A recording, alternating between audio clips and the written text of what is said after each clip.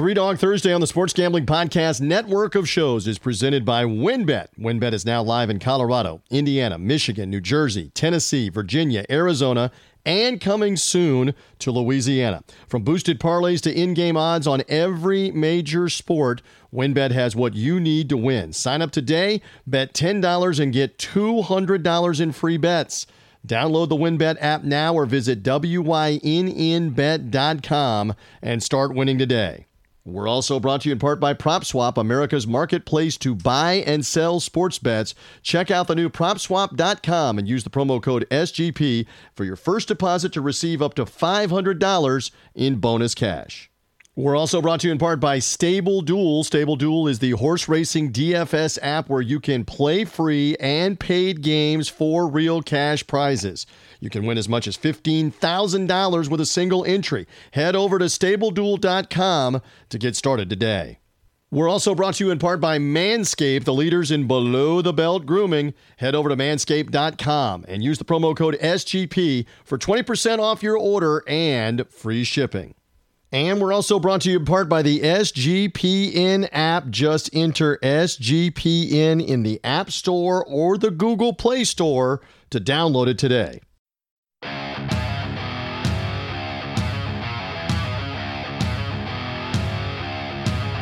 Football fans, it's time to go on the record for this week's matchups in pro and college football with just one catch. We're only interested in underdogs. Who can keep it close, if not pull the outright upset? Time to find out. It's Three Dog Thursday. Now here's your host, TJ Reeves. Yes, indeed. We are back in. We now know the final four teams in the NFL postseason as the AFC and NFC championship games are set. Chiefs hosting Bengals. And one more time, it's Rams and 49ers. Two spots up for grabs at Super Bowl 56. Can the Rams become the second team in a row to host the Super Bowl in their own stadium, joining my BUCCANEERS Go Bucks? Let's see what can happen. You probably know by now I'm a little down in the mouth about that, but I'm here nonetheless to talk all about the NFL playoffs, some college basketball, and a lot more here on Three Dog Thursday. Thank you again for finding me wherever you did so through a social media link. Whether you found me through the Sports Gambling Podcast, their network of shows, they do a great job helping promote Three Dog Thursday in our program here on the SGPN and SportsGamblingPodcast.com. As always, subscribe away. Follow or subscribe. Apple Podcasts, Spotify, Google Podcasts, wherever you get podcasts. We come your way on Thursdays. We're heading into championship weekend in the AFC and the NFC and the NFL playoffs. Super Bowl will be here in a couple of weeks. We are big on college basketball. We're going to make the transition into being mostly college basketball from here on out all the way through March as part of Three Dog Thursday. We love the underdog plays, the team that is thought less of, usually the road team, usually has a big number in front of their name.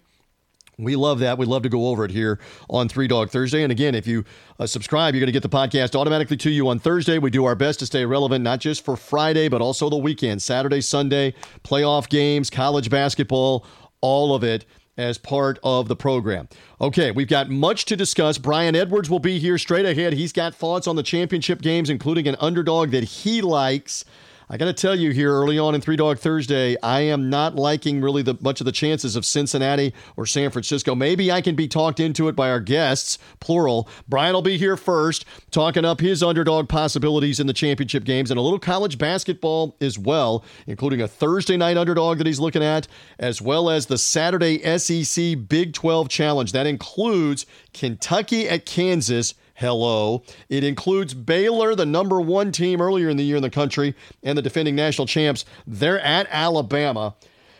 Games all over the place. Probably a sneaky good one is Texas Tech and Mississippi State in this Big 12 SEC Challenge. We'll get some thoughts from Brian on that. We'll morph into some more college basketball with he and our other handicappers as we go along here on Three Dog Thursday for February and into the greatest month of the year, into the month of March, as all of it lines up. Later on in the program, Jason Cole, national football writer. Love his insight. Fanbuzz.com is where you find his columns, his work. Jason, longtime writer with Bleacher Report, with Yahoo Sports, Pro Football Hall of Fame voter, has written several books about NFL stars and situations, including a most recent one about John Elway and the relentless life he has lived from from the number 1 overall pick to multi-time Super Bowl participant, back-to-back Super Bowl champion in the Pro Football Hall of Fame. Elway, A Relentless Life, good wherever you get books. Jason Cole here to give great insight on the NFL's wildest playoff weekend probably ever. 4 dramatic last-second walk-off playoff games. Are you kidding me? And yeah, I'm still down and out as we get to Three Dog Thursday here that my Buccaneers aren't alive. It was set up perfectly for them to be in the NFC title game and hosting it at home against the San Francisco 49ers. As we theorized on this podcast last week, when San Francisco did the Buccaneers a favor by upsetting top seed Green Bay in Green Bay at Lambeau in the snow, it was perfectly, not just pretty good, not just great if it had, it was perfectly set up for the Bucs to win and host the 49ers and have a great chance to repeat, to be back in Super Bowl 56, only to have the Rams completely outplay them in the first half. And then despite a furious comeback with the Rams fumbling the ball and the Bucs taking advantage, LA makes the final couple of plays, including the bomb to Cooper Kupp and the winning field goal. And the Rams are back in the NFC Championship game, looking to be back in the Super Bowl for the second time in 5 seasons if they can get there. Now we wait to see if that can happen with the 49ers or not. But man, I mean, Cincinnati wins dramatically, last-second field goal on the last play of the game to beat Tennessee. San Francisco the same way Saturday night in Green Bay. Rams against my Buccaneers Sunday in the early game. And then how in the world days later did Buffalo lose that football game? Josh Allen, heroic, fantastic throws. Gabriel Davis, I saw the stat, 200 yards and 4 touchdowns. Did you know 26 other times in the regular season or the postseason in the NFL, a player has had 200 or more yards from scrimmage? So they combined rushing and receiving. It was all receiving for Gabriel Davis, the second-year receiver, second or third year for the Buffalo Bills. He got 200 yards receiving. He got 4 touchdowns. 26 previous times, 200 scrimmage yards or more, and 4 touchdowns from a single player, all 26 times in the regular season and in the playoffs. That player's team won the game. But then there's Patrick Mahomes, and you're going to hear Jason Cole talking about this in a little bit. Mahomes wasn't going to let him lose. Just was not going to let them lose, and he's in that mode, it seems like, where Cincinnati's not going to get them either in the rematch. He will not let them lose at Arrowhead, where they have won 8 straight now, straight up, including these 2 in the postseason. So remarkable that Mahomes had time on the clock and time enough to get 2 completions and get them into field goal range. As inexcusable as the Bucs giving up the bomb to Cooper Kupp, that's with 40 seconds left in the game, or 30 seconds left in the game. In the case of the Bills, that's 13 seconds left, and you let them get 50 yards, essentially, on 2 plays. You can't do that. Loose defense, Leslie Frazier, a longtime defensive coordinator. What kind of soft defense? What about his players and their execution? It was just botched at the end, from no squib kick, we'll talk about that, to the bad defense, the soft defense, and they get beat in the overtime. And by the way, that leads to one more subject. There's so much talk about the overtime rules, etc. I've always been a fan of NFL sudden death. It's different. It now requires a touchdown to end the game immediately. They've modified sudden death. You can't just drive down the field goal in the opening drive and kick a 55-yard field goal or 58-yard field goal to win it. You've got to score a touchdown to end the game immediately. So much is being made about, well, the flip of the coin decides this game. The flip of the coin doesn't decide the game. You know what decides the game? Is that more than likely a team was winning the game and should have won the game, and they let the other team in overtime. And then, just like Buffalo, and then if you don't win the coin toss, you still have a chance to stop them. And if you don't stop them, how do you blame a coin flip? Because, by the way, when you're kicking the ball off, you're at an advantage against the other team. Because if you are able to stop them, now you have a shorter field, presumably, depending on flipping the field position with a punt. You have a shorter field to be able to go get the field goal yourself. That's all you need. You don't need a touchdown on possession number 2. And by the way, for all of the stats, when you keep looking in the regular season especially, it's about 50-50 on who wins the toss, and they still win the game. Heck, we've had a couple of games this year go right down to the wire with multiple possessions in the overtime. Heck, San Francisco beat LA on the final day of the season with both teams having possession, and the 49ers won it by a field goal. In that final Raiders-Chargers game, they each had it twice in the overtime. The coin flip alone does not determine it. I know in the last 11 playoff games in the postseason, the team winning the toss has scored a touchdown 7 times out of the 11. But that also means there's 4 times that a team said, you know what? We're going to get a stop, and the overtime plays on it. One of them was the Rams in the Superdome against Drew Brees, Sean Payton, and the Saints, where they stopped Brees on the road, picked him off, kicked the winning field goal, and won. They play some defense. Stop them. That is what the Bills needed to do to win the game. Stop them at the end of regulation or stop them in the overtime. It wasn't the coin flip. And more times than not, in the regular season and the postseason, a team is going to get the chance to get the ball. It's about 50-50, sometimes even a little more than that when you go back. I know in the recent sample in the NFL, it's 7-4. That was the 7th time in 11. Now, in the recent since the modification of it. But still, you got to go get 7. It includes Brady in the Super Bowl against the Falcons. The Falcons give up a 28-3 lead in the second half, give up 2 touchdowns in the final about 5 minutes of that game, and then give up another touchdown in overtime. That's not the coin. That's not the coin flip. That's your defense sucks. That's what that was in that Super Bowl for Tom Brady. And I really thought standing down on the field at Raymond James Stadium, it was electric.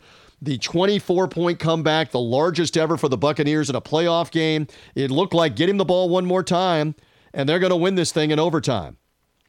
Just like Mahomes got the ball later on Sunday night, not once but twice with go win it. That's what Brady was ready to do. The Rams were just better at the very end, and it built up a big enough lead where instead of losing by 7, the game was tied to be able to kick that field goal. All right, so there's my thoughts on overtime. By the way, as we come to you on 3 Dog Thursday, the news is out that Sean Payton has decided to step away, retire, whatever this means, with 3 years left on his deal with the New Orleans Saints. And at the risk, you know where my allegiance is with the Tampa Bay Buccaneers. And I fully understand the Saints have had a lot of success against the Bucs, including 2 wins this year.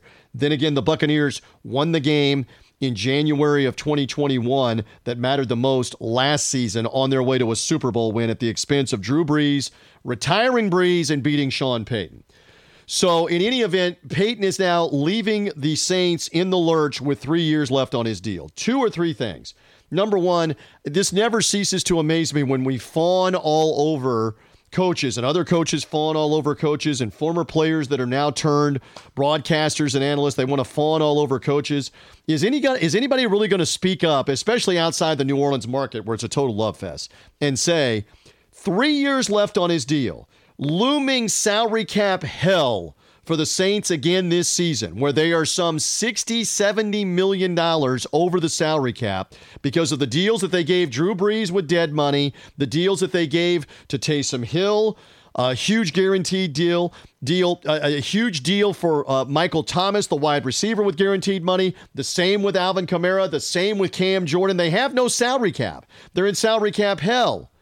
Is anybody going to speak up and say that Sean Payton knows the New Orleans Saints are going to be bad next year? They got to 9 wins this year with smoke and mirrors. They got there by playing 1980s NFL, 1980s almost high school offense football of line up, run the ball, play defense, kick field goals. It doesn't work year in and year out in the NFL to play that way. They ham and egg their way to 9 wins. They got the benefit of playing some bad teams at the end of the year, like the New York Jets, like the Carolina Panthers, to help them get to the 8th win, to get to the 9th win, to get them in position. They didn't make the playoffs when the 49ers won. But is anybody going to speak what the truth is here? That Sean Payton doesn't want to be part of losing when he can see it, like being on a highway and you're coming up at a fairly decent rate of speed and you see the crash and you see the flames and you're going to drive into it if you don't slow down or get out of the way. He's slowing down to get out of the way. And it would be one thing if he had like 1 year left on his deal. Obviously understandable if he was a free agent and just wanted to say, hey, I want to go do it somewhere else or broad. He's got 3 years left on his deal. Does anybody really believe, point number 2 or 3, I've lost track. Does anybody really believe Sean Payton's never coaching again in the NFL? That Sean Payton isn't going to take a year off and go to the Fox TV booth, hide out there, broadcast, try to get some intel on some other teams, how they do it, on their players, scout them out for free agents, scout them out for trade possibilities. Yeah, good luck. Good luck with getting him on the inside of teams' facilities and their production meetings for that. Does anybody believe that he's not going to do this for a year and be right back coaching? Does anybody believe right now that if Jerry Jones isn't contemplating midweek trading draft picks to get Sean Payton out of that 3 years with the Saints, that Sean Payton wouldn't coach the Dallas Cowboys this upcoming season, that he wouldn't be there in Dallas this weekend to do the deal? This is about, very simply, he doesn't want to be part of what's going to be bad football in New Orleans. He has no quarterback and knows it that can drop back, throw the ball, and run the offense he wants to run. They're in salary cap hell to get another one. He's not going to be able to draft one and develop one for 2022. They're going to be bad, and they're more than likely going to be bad for a couple of years because the roster is going to be damaged by the salary cap problems of this year and this upcoming 2022 season. He knows that. And so there's got to be somebody balancing this and pointing this out. I know my colleague Ben Maller, who I worked with for a long time at Fox Sports Radio for about 6 football seasons, he's been espousing this late night on Fox Sports Radio, but it's been very few who have been pointing out why is he getting a free pass on bailing on the New Orleans Saints when they're in salary cap hell, when they are more than likely going to have to cut 2 or 3 prominent players again just to get under the salary cap and not really be able to sign anybody. Good luck. Good luck with what that roster is going to look like. And hey, as far as my Buccaneers in the NFC South, we'll gladly take another first-year coach and an opportunity and I believe Tom Brady will be back, by the way. I believe Brady will be back and be in the fold for the upcoming season. So I would love the Buccaneers to rough up the New Orleans Saints. And I know the Saints fan, the Cajun, is going to say, hey, you didn't beat us once this past year. Well, let's see what happens in 2022 if Tom Brady's back and how New Orleans does. Ask Arthur Smith, first-year coach, and Matt Rule now 2 years and 4 meetings against Tom Brady, how all of that worked out going against them. And if I'm Brady, I'm looking at this division and going, hey, I've got a chance to win 6 out of 17 games by beating the South here for the upcoming year. I believe Brady will be back with the weapons, et cetera, and the chance to get back in the playoffs and one more last dance like Michael Jordan and the Bulls did back in the 1997-98 basketball season. I think you'll see Brady back. I think you'll probably see an announcement here in the next week or so. This is what I want to do. I want to come back. I'm ready to go. And they may give him a little more time than that. He's probably waiting to see how the coaching staff situation shakes out. If Byron Leftwich is getting the Jaguars job, and you may be hearing us on 3 Dog Thursday, and you may know that that's now official. It's the rumor at the time that we're releasing the podcast that he's in heavy negotiations with them. He's a former Jaguar star, former number 1 pick for them. If he leaves, does that influence Brady? Does the coaching staff shake up influence Brady? I think Rob Gronkowski, Gronk is waiting to see if Brady plays one more year, and he will be back as well. So let's just see if it lines up for the Bucs. But there you go on Sean Payton. And one more thing while I'm on the launching pad here, before we get to Brian Edwards and all the conversation that he's going to have about the championship games and a little college basketball. The Baseball Hall of Fame stuff. Again, there are not enough dissenting voices putting the opposite side of, well, everybody was doing PEDs and steroids in the 1980s and the 90s and the early 2000s. No, everybody wasn't. There were obviously a select few at the highest level that absolutely pigged out, that absolutely became degenerate with all of the PEDs. And Barry Bonds is one of those. And Roger Clemens, unfortunately, is lumped in because he was doing this also and trying to cover it up. And so was Sammy Sosa, even by his own admission. There's player after player that you look at, players that have now come clean, like Ken Caminiti coming clean later about this, Jose Canseco, Mark McGwire, Rafael Palmeiro, that were taking this stuff, trying to elongate their career, lengthen their career. In Bonds' case, he changed his entire physical makeup to become a home run hitter, because he realized that stealing bases and winning Gold Gloves wasn't going to continue to make him a multimillionaire and wasn't going to continue to have him on the trajectory to baseball records, etc. He became a different physical being. And I remember doing not only local sports radio in the early 2000s, but I began to do national sports radio with Sirius XM, with Fox Sports Radio. We debated the Bond stuff as he approached Hank Aaron and blew by him for the all-time home run record, had the 73 home runs in a single season, and I kept saying the same thing. Barry Bonds is built like a linebacker. Barry Bonds has had his head size, his shoe size grow. There's nothing natural about what he's doing. It is no different than in the world of track and field or in the world of swimming and any other doping with anything, the Tour de France and cycling. You're doing something with the enhancement of performance-enhancing drugs, of chemicals, pills, whatever it is, creams in Bonds' case, things that obviously make you bigger, obviously make you stronger, obviously enhance your ability, in his case, to hit a ball with greater bat speed and a heavier bat than what he normally would have been able to. So the dissenting opinion is this, that if you want to say, okay, Barry Bonds, baseball didn't test enough, didn't test for the right things and let you hit all those home runs and create attention with all the home runs in the 2000s, McGwire, Sosa, him, smashing all of the records. Baseball didn't want to test and want to look the other way.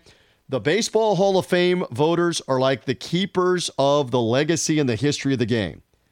And still to this point, they have now deemed that Barry Bonds and Roger Clemens in particular don't belong in because they cheated the game. And I don't believe Alex Rodriguez is going to get in either from the writers. The Veterans Committee may put these guys in years from now.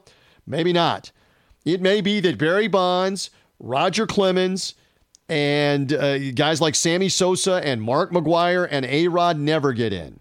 Because A-Rod is, by the way, by his own admission, 2 different times been caught using the PEDs, the performance-enhancing drugs, and he's apologized for every which direction, as if everybody was doing what these guys were doing. Everybody wasn't doing what these guys were doing. They chose to do it. Baseball chose to look the other way. Good on the Hall of Fame committee to say, hey, we're the keepers of the history of the sport, the legacy of the sport, the lineage of the sport. And if we want to deem in our own mind that what these guys did cheated the game, then so be it. And I keep seeing people put up that, hey, there should be a special wing of the Baseball Hall of Fame that says this was the steroid era, this was the PED era. But no, the opposite should be true.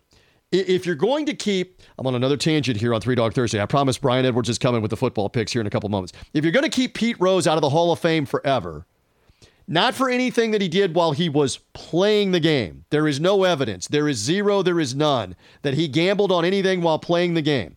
There is no evidence, zero, none, that Pete Rose cheated the game by using performance-enhancing drugs to be able to get all the hits, play in all the games, have all the spectacular moments.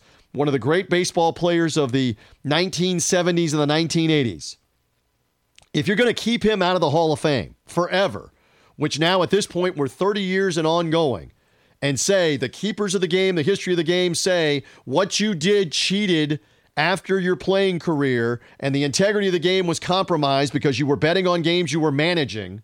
If you're going to keep him out, there's no special wing for Pete Rose, then you better be keeping Barry Bonds and Roger Clemens and Mark McGwire and Sammy Sosa and Rafael Palmeiro, and I may leave somebody out, Alex Rodriguez, all of these different guys that are known to have enhanced their bodies to get their stats and their numbers, to obliterate records. The keepers of the game should keep them out of the Hall. You don't belong there with Babe Ruth and with Hank Aaron and with Willie Mays, and with all of the other greats in Major League Baseball for all time. Sandy Koufax or Steve Carlton, or just you start naming all the players, Frank Robinson, all the great players that have gone to the Baseball Hall, like Cal Ripken and Tony Gwynn, and more recent guys, Reginald Martinez Jackson. Reggie was eating candy bars. He was eating the Reggie bar. So I am ranting on about the Hall of Fame, but again, there needs to be some balance to this. There doesn't need to be a wing in the Hall of Fame called the Cheaters Wing. And if the writers want to be the keepers of the game and do the honorable thing, I say bravo. Keep them out. I love the Roger Clemens thing. I swore this off 10 years ago. No, actually, Roger, you were sworn off 10 years ago by the keepers of the game. They're not going to put you in for all the cheating and all the lying and all the covering up of the fact that you enhanced your career and continued to pitch on.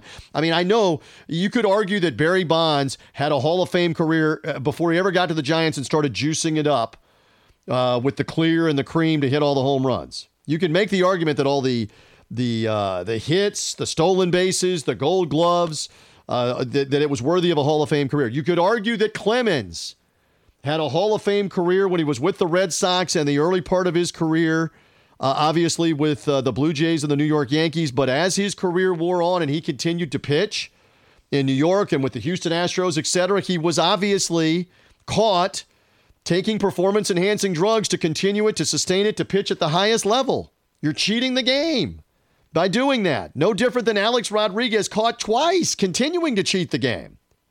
Keep him out. Man, my rant game is strong on this edition of Three Dog Thursday. All right, there you go. The host is done. We got much more to get to. Let's get back to the NFL, the championship weekend. Let's get back to the college basketball that is also ongoing as we head to February and then eventually March.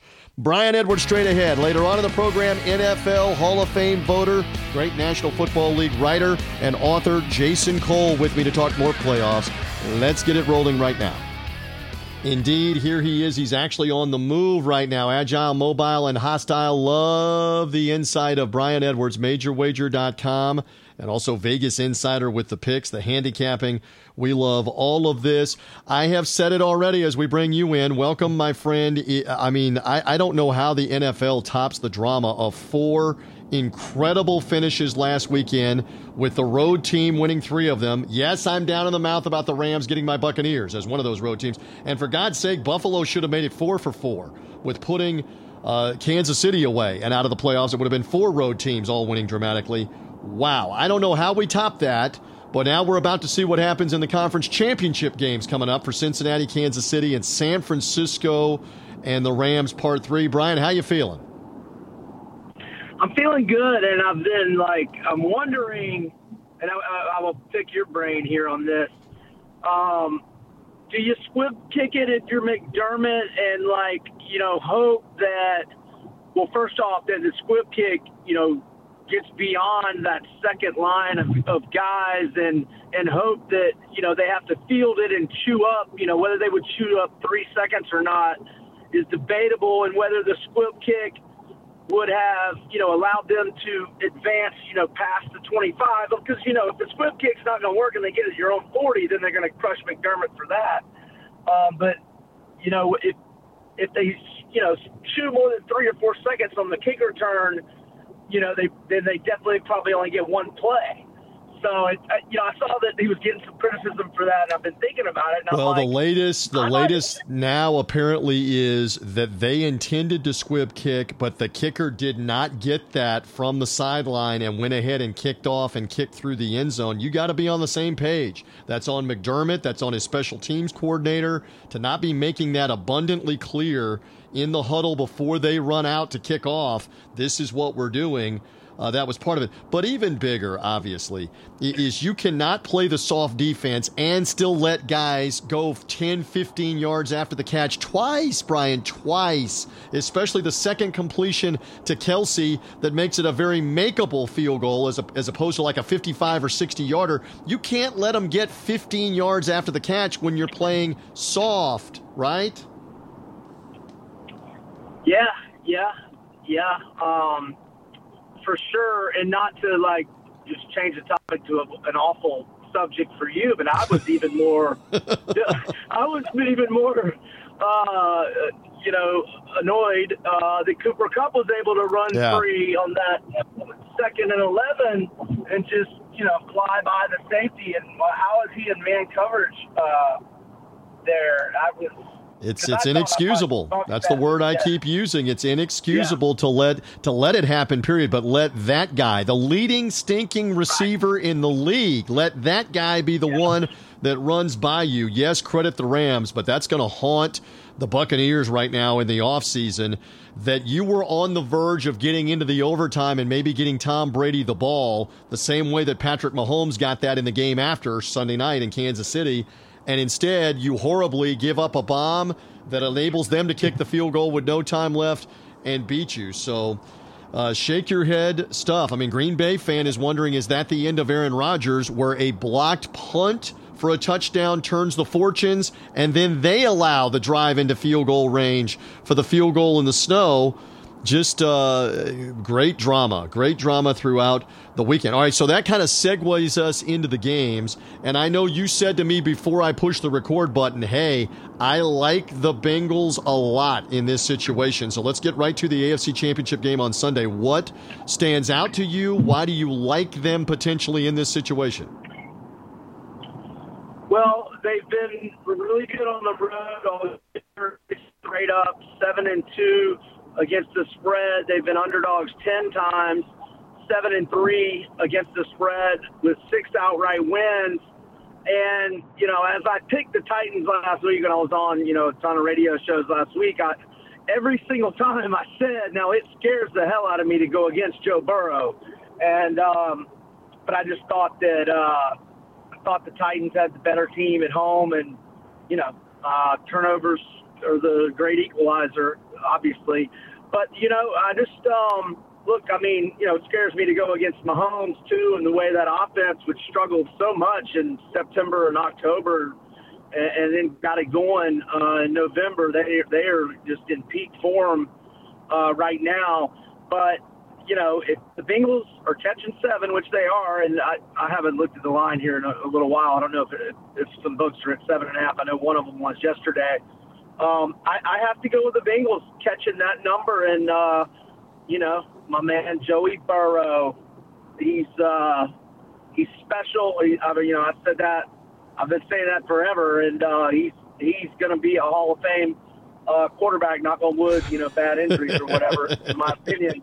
And, all right, settle down on the Hall of Fame, because it's only year 2 of this, but you have been touting him with me even before he got drafted. I understand. Even with me making fun of you, you have continued to remain firm and remain strong about watch what Burrow can do, and you've been proven correct on that with Cincinnati, arguably one of the laughingstock piñatas of the NFL. He's turned them now into a playoff contender with what they've been able to do. First road playoff game ever. First road playoff win ever. Goes to Joe Burrow, not to Boomer Esiason, not to Kenny Anderson back in the day for the Bengals back in the day, but it goes to Joe Burrow with what he was able to do last weekend. Does it not concern you a little bit? Both of these games are revenge. Both of these games are revenge for the home team. It does not concern you, the revenge angle for the Chiefs, when Cincinnati beat them just a few weeks ago near the end of the regular season? It doesn't concern me enough to make me want to lay the point. You know, that certainly helps a little bit Kansas City's cause, I guess. But, you know, since he's had the underdog success, I got faith in Burrow, and that's the way I'm going, my man. I hear you on that. And Kansas City's defense, as we could see from what Josh Allen did, Kansas City's defense, Swiss cheese in a lot of cases too, and Burrow may be able to exploit that, and we get a wild game again on Sunday. The late game, obviously, San Francisco and the Rams, where the Rams try to duplicate what the Buccaneers did just a year later, win the game and play the Super Bowl in your home stadium at SoFi Stadium. We'll see if they can do that. Few more minutes. Brian Edwards, Vegas Insider, MajorWager.com. We are morphing this more into college basketball. As I said last week, as I said at the top of this show, it will morph more into a college basketball program with your help and others' help here down the stretch of the college basketball season and into the greatest month that there is, the month of March in the hoops. So we do not have the lines at the moment for the Thursday games as Three Dog Thursday releases. But one game you and I were both looking at and curious about is UCLA hosting the Cal Bears Thursday night, Pauley Pavilion, off a tremendous performance in the makeup game with Arizona on Tuesday, where they wiped out Arizona by double figures, dominated the game, especially in the second half. Is this potentially a letdown? First of all, give me the educated speculation that you always do great with. Is this line going to be double figures, UCLA at home with Cal? And might you be interested, depending on how high it gets in the Cal Bears Thursday? Yeah, I would say it's going to be at least 15, and I wouldn't be surprised if it's in that 17 to 20 range. And I'll say 17 will probably be my price to where I would be interested in Cal. They're 5-2 against the spread when catching 6.5 points or more, and Mark Fox takes a lot of flack because he doesn't cheat, and so he doesn't have as much success as other coaches. But he's an outstanding tactician, and a quick turnaround for UCLA, and I don't know why that is. Maybe was this UCLA-Arizona game? Maybe because they Correct. do play again next. I guess it was a postponement like Florida Ole Miss the other night. So yes, Cal were to be catching 17 or more, I would like Cal. It's a vintage letdown scenario for the Bruins. All right, see if he gets a lot of points there in that one. One quick thing from you. SEC Big 12 matchups galore on Saturday. The marquee is Kentucky at Kansas. Kansas probably going to be at home off the double overtime win over Texas Tech. Kansas probably going to be the home favorite, 2-3 points at least, something like that, you would think. And what do you think about that matchup? Well, if Ty Washington, he averages, I believe, 14.3 and like 4 assists and change per game. He hurt his ankle against Auburn, missed, I think that happened late first half, and he was out the rest of that game. Did not play against Mississippi State last week. I think Kentucky's biggest lead Tuesday night was, I want to say it was at least 16. It might have been a little more than that, but they end up having to go to overtime, and everybody has to play extra minutes, so that doesn't bode well. Kansas, I would think, would be, if Washington doesn't play, maybe 4 or 5. Kentucky would have to be getting at least 5 for me to be interested in them, and I probably would want Washington to be playing as well. Their guys had to play extra minutes last night. Kansas being a tough place. So, what am I talking about, though? Kansas just went double overtime the night before that. So wipe that out, what I just said. But they are at home, and it's a day extra rest for them because that was Monday, not Tuesday, and they had the emotional scratch and claw game there in that one. This is great made-for-TV game, 6 Eastern time Saturday. Pay attention to Brian's social media and his picks on Vegas Insider on what he might weigh in on here with Kentucky in that game. Just before that, Baylor playing at 3 Central, 4 Eastern time in Tuscaloosa. What do we make of Alabama? So good at the beginning of the year and now floundering in the SEC, including blowing a game Tuesday night at winless Georgia in the SEC. Alabama starting to come unraveled. Is Baylor going to roll them on Saturday, or might we see the Alabama team that beat Gonzaga in Seattle, that beat Houston earlier this year, that seemed to be maybe a Final Four contender?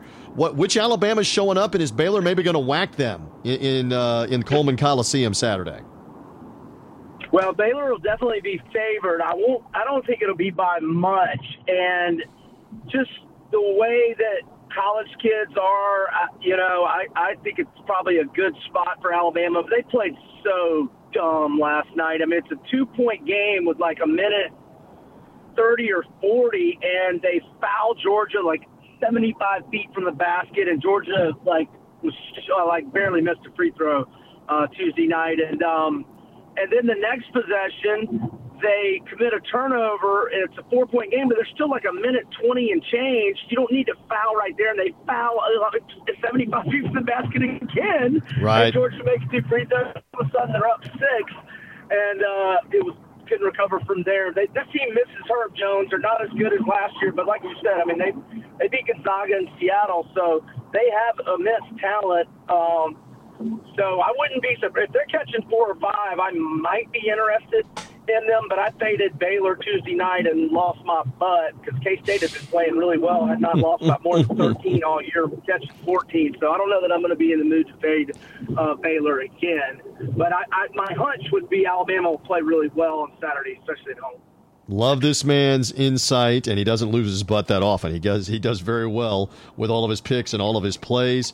Again, Brian Edwards, tell them where they can find all of your great information, social media, sites, all of it, because there's a lot to keep track of, including the college basketball and heading to these conference championship games this weekend. Go ahead, promote away. Yeah, my Twitter is @Vegas B Edwards. You can find all my picks on VegasInsider.com. I wrote a little recap of those 4 thrillers and a look ahead to this week's games on Major Wager. It's titled Conference Championship Game Set, and there's also all 4 potential lines for the 4 potential matchups. Also wrote about that on Major Wager, and you can check out those lines and totals from the Westgate Superbook. Thanks for having me, as always, TJ. And hey, the Falcons and Bucks got better yesterday when Sean Payton stepped aside. So there's that bit of positive out of everything that happened. Yeah, well, I mean, Tom Brady's got to make a decision. Maybe it gets a little easier when he looks at the fact that the Saints maybe aren't the Saints anymore. And that's 2 more wins in the NFC South if they can go that way. We'll find out if that is the case. Let's see what happens. What's your hunch? I believe he's back. I believe he is back so in this one. Run it back one more time. In addition to the Last Dance sequel, this is going to be it. He comes back. Gronkowski comes back. They say we're doing it one more time, and let's see what happens for the Buccaneers and the motivation for this upcoming season. There's a lot of pieces in place for the Buccaneers, and Tom Brady's still healthy. Arm still fantastic. There's a lot of compelling reasons. Doesn't want to lose. Doesn't want to go out as a loss to Matt Stafford at home in the playoffs if you can prevent it. Let's see what he decides to do. I do love this guy, his insight. Look forward to much more about college basketball. No NFL next weekend with the weekend between the Super Bowl, the championship games and the Super Bowl. So much more college basketball with Brian Edwards. I thank you for the time, the insight on the hoops, the insight on the Sunday NFL games. Brian, be well. Thanks, TJ. Have a good weekend. There he goes, Brian Edwards with me. As always, love his insight, and we'll see what happens with the basketball, in particular with the lines getting out. You may now know those lines. Obviously, for Thursday's games, you do. The lines will be out Friday afternoon for those SEC Big 12 Challenge games. Let's see what happens in particular with Kentucky and Kansas. Marquee matchup, 6 Eastern time, 5 local time at Fog Allen Fieldhouse in Kansas in Lawrence. Let's see what happens there. What I know is happening next is Jason Cole will be here. Hall of Fame voter. You'll hear him talking about that. You'll hear him talk more about the championship weekend. Bengals Chiefs upcoming. 49ers Rams in another rematch. Third meeting for those two for this year. Don't forget that my Buccaneers lost the first 2 games with the Saints and won the playoff game a year ago. That was on the road in New Orleans. Now the Rams have lost twice to the 49ers, actually 6 straight times total, but they get them back at home in the 3rd time this year in the playoffs at SoFi Stadium. Jason will talk all about that and much more as we roll on Three Dog Thursday. Are you ready to win money and boost your odds? Well, WynnBET is now live in Arizona, Colorado, Indiana, Michigan, Tennessee, New Jersey, and Virginia. And we're bringing the excitement of Wynn Las Vegas to online sports betting and casino play with exclusive rewards right at your fingertips. Get in on all your favorite teams, players, sports, all of it, from the NBA to the NFL winding down, to the NHL, golf starting up, MMA, WNBA, college basketball, and more. And WynnBET is now beginning pre-registration for the state of Louisiana. Place a $10 bet, and regardless of the outcome, you'll get $250 in free bets when WynnBET goes live in Louisiana. All other new customers, you have a chance to get $200 in free bets with that same $10 bet. Great promos, odds, payouts, everything happening right now at WynnBET. For boosted parlays to live in-game odds on every major sport, we have what you need to win.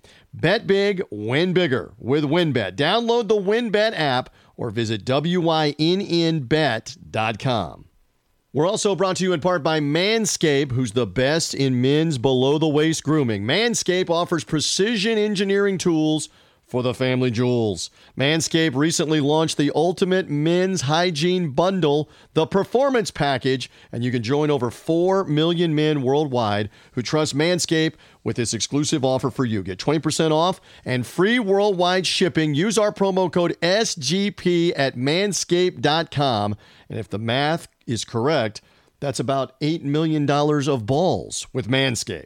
What's in the Performance Package that you ask? Well, it's arrived. It's a game changer. You'll find the Lawnmower 4.0 trimmer, the Weed Whacker ear and nose hair trimmer, the Crop Preserver ball deodorant, the Crop Retriever toner, Performance boxer briefs, and even a travel bag to hold all of the goodies.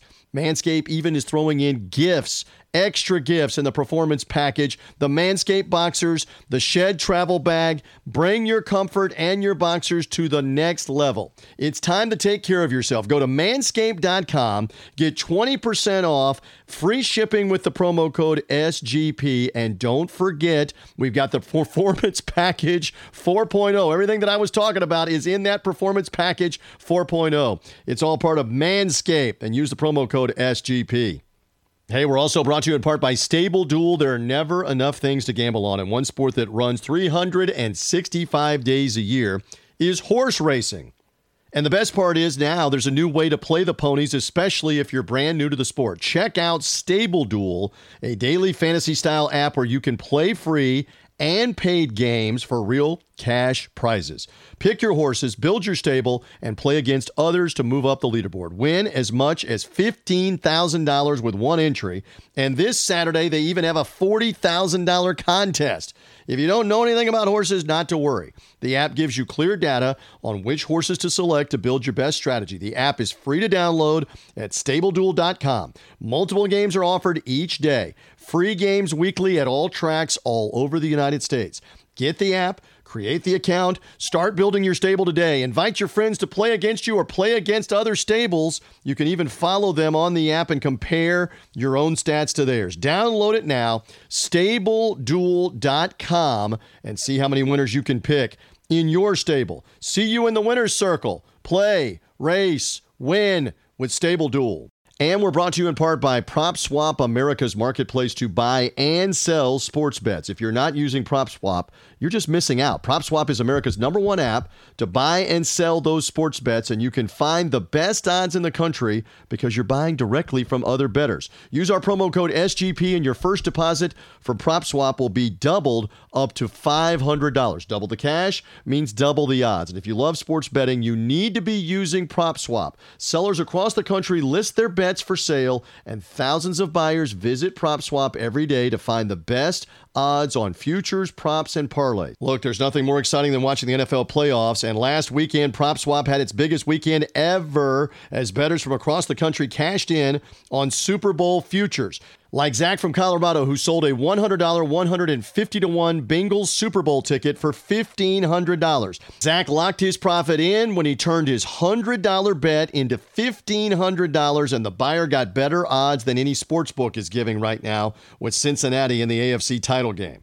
The average prop swapper makes $500 a month just buying and selling sports bets through PropSwap. Get started today by going to PropSwap.com or just download the app in the Google Play or the Apple Store. PropSwap, it's where America buys and sells sports bets. And a reminder, the SGPN app is right there live now in the App Store and the Google Play Store. This app gives you easy access to all of our picks, all of our podcasts, everything in the content from the SGPN family of shows and everything that's going on the app. Don't forget, give us an app review. Download the SGPN app today in the App Store and the Google Play Store. Look for us. It's the SGPN app.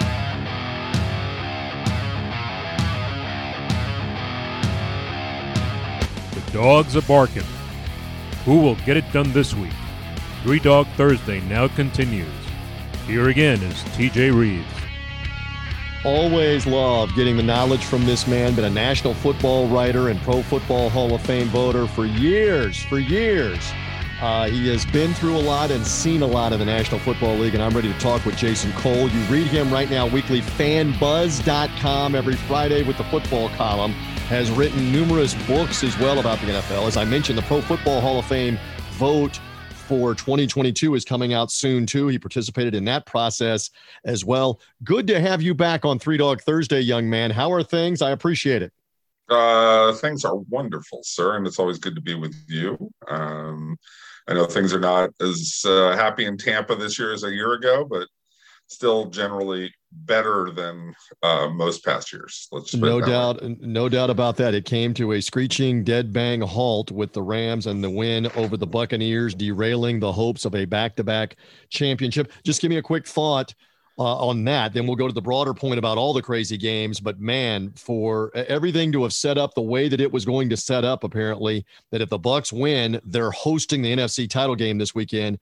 You got to credit the Rams. They did what they had to do, and the Bucs didn't do what they had to do. But that's me saying that. What's your outside analysis of how Brady and the Buccaneers aren't playing this weekend and are done? Well, I wasn't surprised. I picked the Rams to win because I just think the injuries got to be too great and the distractions got to be too great. You know, between Antonio and especially Godwin.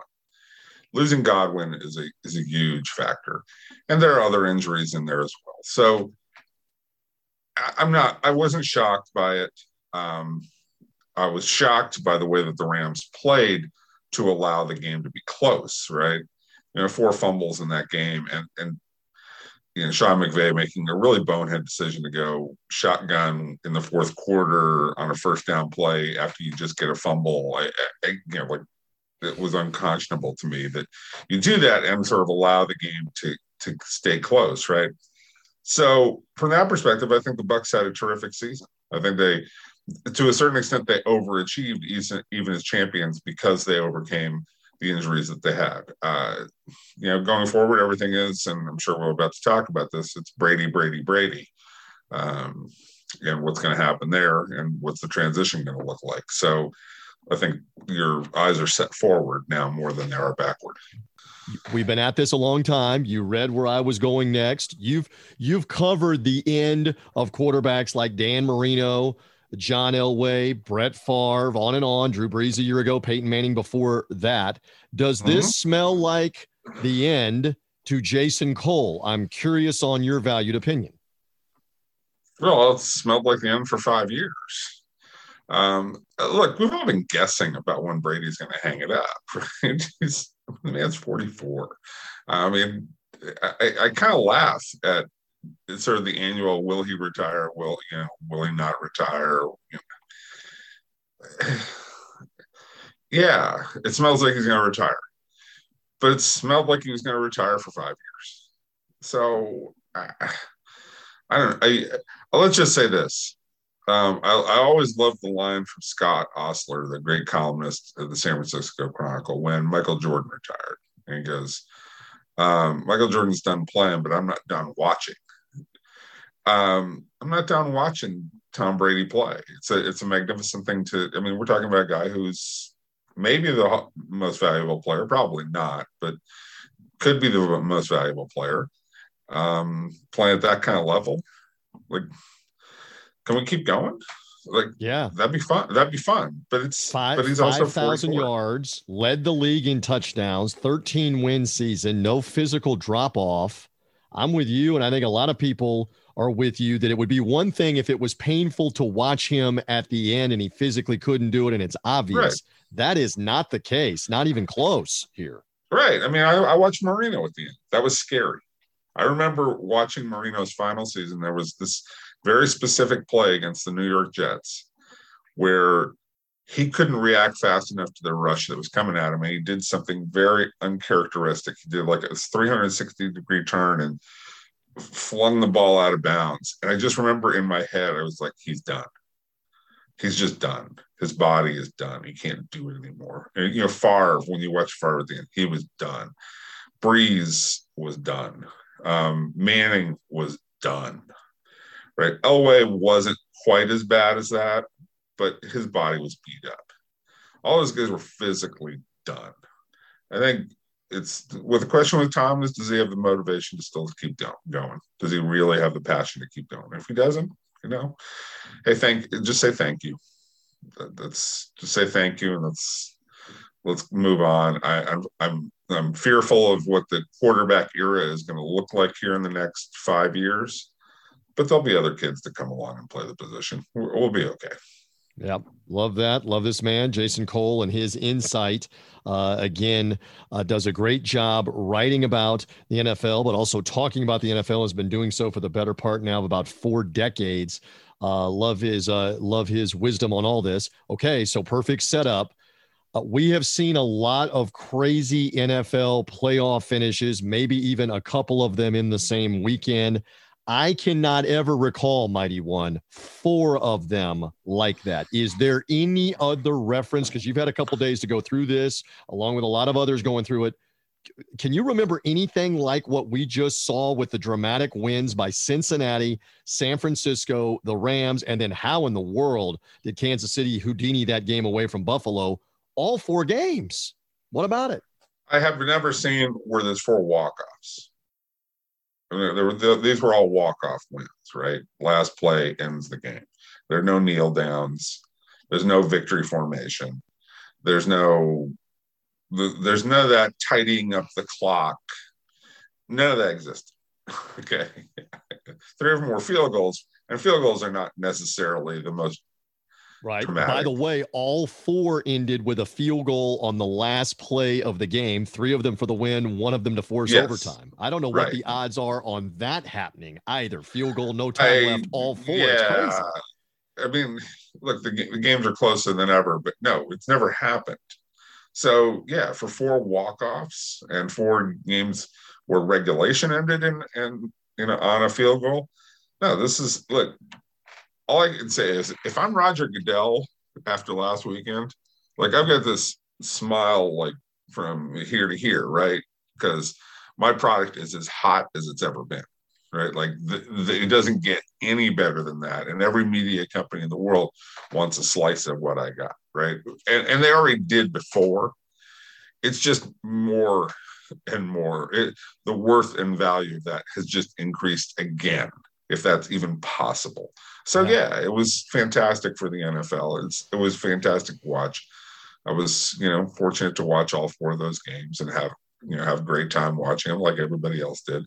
So, God, this is why you watch sports.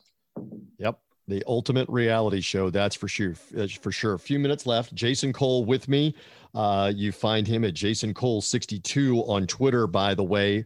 Fanbuzz.com is where the Friday column is every week.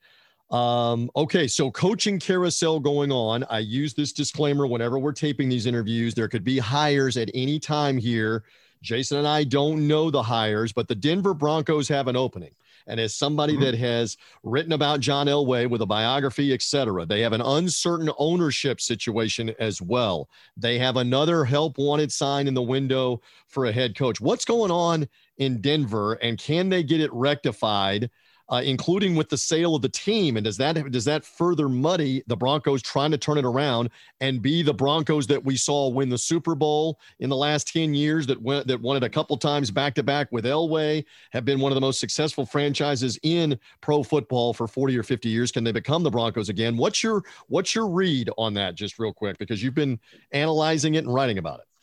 Well, if I was a head coach or a candidate to be the head coach, and I went there, I would say, look, I know I'm going to interview with the GM. I know I'm going to interview with certain people, but I need private time with 2 specific people. One would be John Elway. The other would be with Joe Ellis, who's the head of the trustees, the president of the team. Mm-hmm.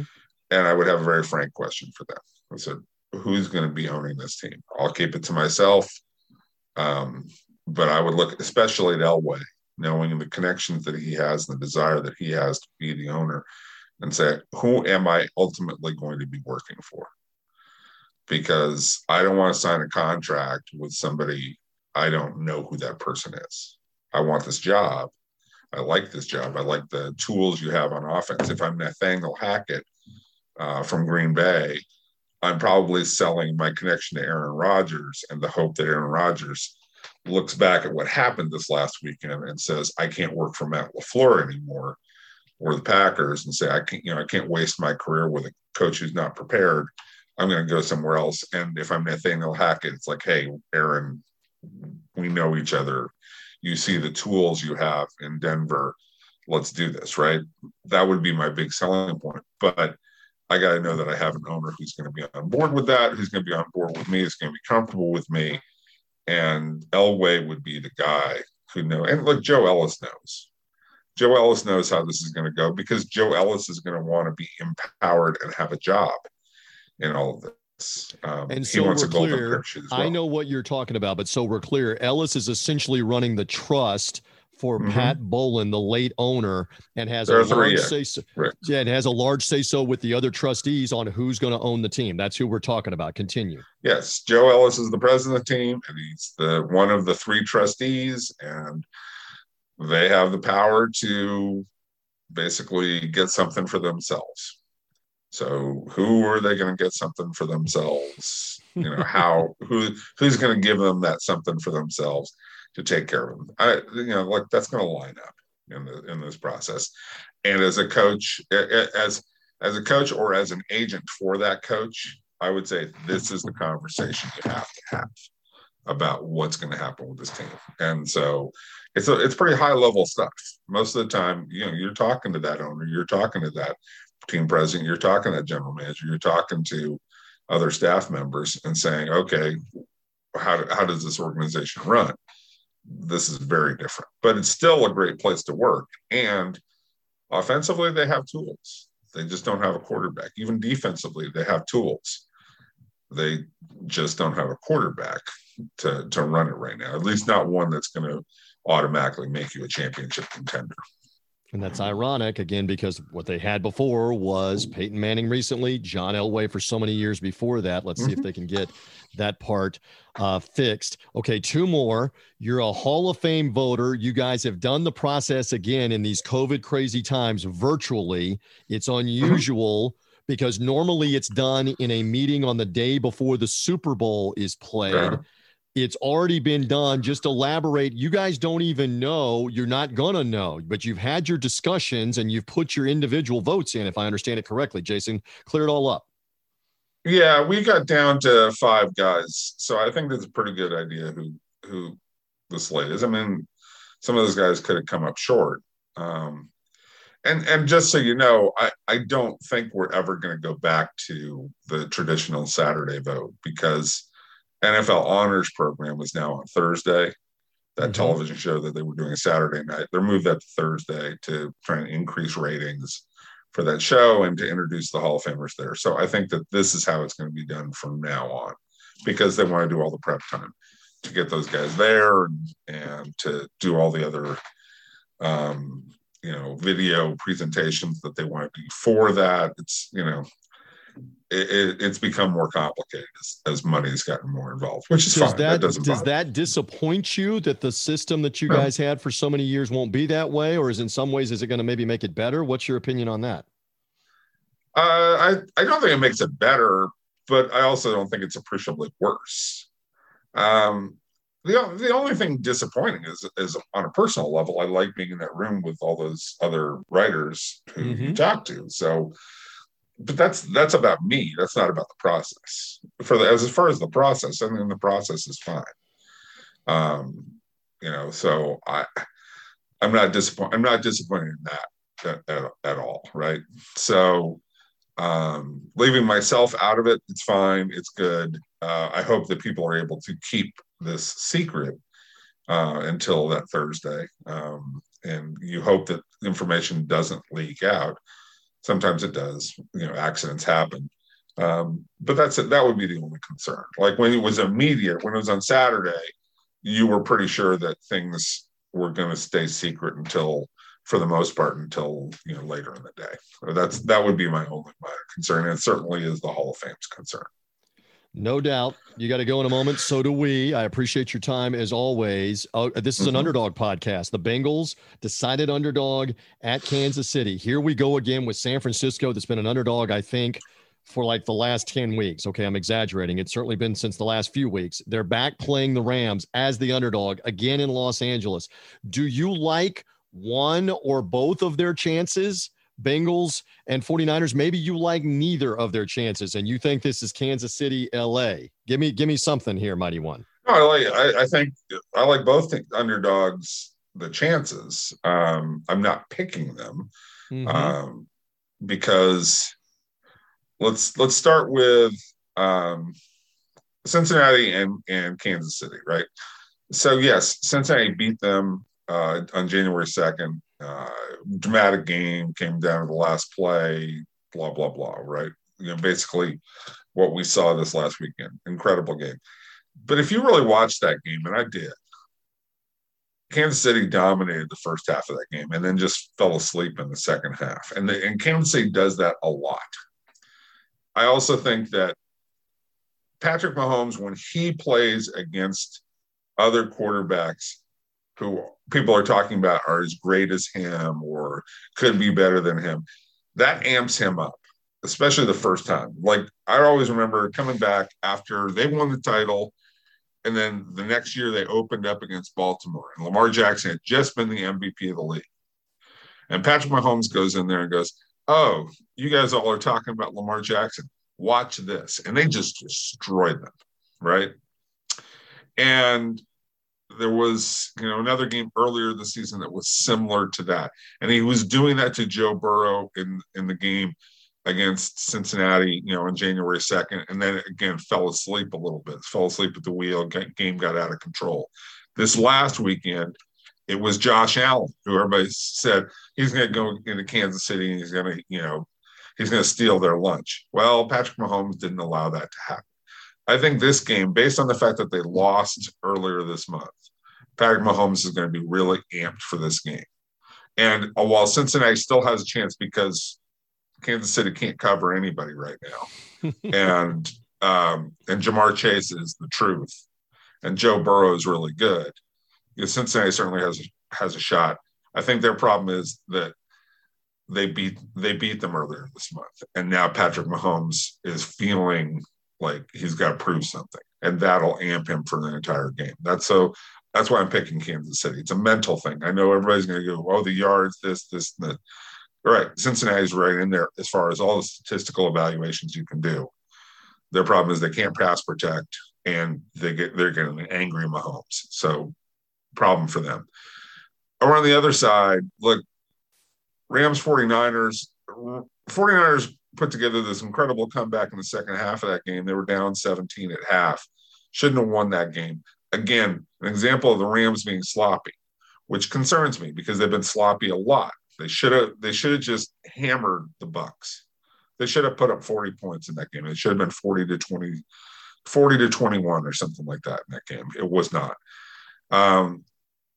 But the Rams are also playing really good football most of the time, right? Like they made a lot of big plays. And I just think that as good as the 49ers defense is, that the combination of the Rams playing really good offense and then putting pressure under Jimmy Garoppolo to make a lot of big plays is asking a lot. Jimmy Garoppolo the last 2 weeks has thrown a couple of really ugly looking interceptions and missed on some passes. He's played more like Jimmy Garoppolo. Now, I'll go again back to that game, season finale in Los Angeles. Yes, Jimmy Garoppolo was terrific. Yeah, he was but tremendous. That was the exception. That's not the rule with Jimmy Garoppolo. The rule with Jimmy Garoppolo is you get a mistake here, you get a mistake there, things change.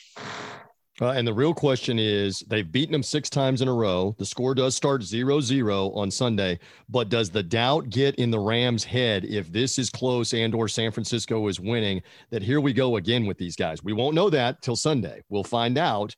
It would be incredible to contemplate that down the stretch of the season, the 49ers would have beaten the Bengals, would have beaten the Rams in LA, the Cowboys in Dallas, the Packers in Green Bay, and the Rams again in LA just to get to the Super Bowl and try to win it. It would be amazing if that could happen, but sometimes the magic, and you know this, Jason, just runs out. And maybe that is this week, and the Rams are about to do what the Buccaneers did, and that is host a Super Bowl in their stadium, which would be incredible if it does. I always love the insight. I know you've got to go. Fanbuzz.com, correct, with the Friday column coming out this week. Exactly. You're going to have more on Aaron Rodgers and the playoffs, right, coming this week? Absolutely. It'll be a fun column. Always love the insight, and it's Elway, A Relentless Life. Wherever you get books, Amazon.com, etc. If you want to read more about Elway and his great career and all that's in it, we plug that whenever Jason is here. And the Hall of Fame vote will be revealed the week of the Super Bowl. Jason, a Hall of Fame voter and a Hall of Fame guy to be with me here on 3 Dog Thursday. Hey, thank you. Good luck with all the projects and the endeavors. I always appreciate you coming on. Thank you, sir. Thank you, sir. TJ, we'll talk to you later. Be good. And there we go. That will do it for this edition of 3 Dog Thursday. Love the insight of Jason Cole one more time. Also back at the beginning of the show, Brian Edwards from MajorWager.com and Vegas Insider. Brian, again, loves the Bengals. I just cannot get my arms around the Chiefs. Have won 8 straight at home, have covered in 7 of those 8. After the magic of last week, which was even a cover last week against the Buffalo Bills. A heartbreaker if you had the Bills and the points for 3 Dog Thursday purposes and otherwise. I like Kansas City. I like the LA Rams. I think San Francisco's run comes to an end. Again, they have done an amazing job just to play their way into the playoffs with those late season wins against the likes of Cincinnati and Houston, and then eventually beating the Rams head to head on the final day in overtime and a great comeback. Great wins in Dallas and in Green Bay. I just think the magic ends here. I think Stafford is ready. I think McVay will have the game plan with the weapons they have. Odell Beckham, I saw him at field level. He looks great. Von Miller terrorizing the Buccaneers last week. I know the Buc offensive line was banged up, but Von Miller didn't matter if he lined up on the left side or the right side of the line. He was making plays. I think this is Kansas City and the LA Rams at SoFi Stadium for Super Bowl 56, and that's how it will play out. with the Rams becoming the latest team to beat a team after having lost to them twice in the regular season. It is tough to beat a team 3 times in one season. It has been the case recently that teams have done it 3 times in one season, but you go back to the Eli New York Giants that upset the Cowboys, who were trying to beat them 3 times in a season, and they won the Super Bowl, and the Brady Buccaneers last year, the Saints were going for the 3rd win. Brady and the Bucs got them on the road and went on to win the Super Bowl. I think the Rams do it at home here with San Francisco, and their magic runs out. There we go. And we got the college basketball this weekend as well. Look forward to all of the games and all of the action. This will become much more of a college basketball show, obviously, starting next week. There are no NFL games next week. I don't consider the Pro Bowl to be an NFL game. Super Bowl 56 in a couple of weeks. By this time next week, we will know the participants, and we look forward to that. Many thanks for all of you finding us, however you did so. Social media link, Sports Gambling Podcast network of shows, sportsgamblingpodcast.com. Follow us, subscribe, Apple Podcasts, Spotify, Google Podcasts. Thousands and thousands and thousands of you have been finding us every week on the Sports Gambling Podcast, the network of shows, and the website, and through subscribing. Keep doing it. We're out on Thursday. We stay relevant for the weekend. We're here every week. We'll be here through the duration of the NFL, with the Super Bowl and the college basketball too. All of that is upcoming. That is in front of us. Let's see what happens. My thanks again to Brian Edwards, MajorWager.com, Vegas Insider, Jason Cole, National Football Writer, Pro Football Hall of Fame voter, FanBuzz.com for his Friday football columns as we head towards the Hall of Fame vote in the Super Bowl. All great stuff. I'm TJ Reeves. Thank you for being with me. Keep it locked in here for the underdogs and the predictions on 3 Dog Thursday. Woof, woof.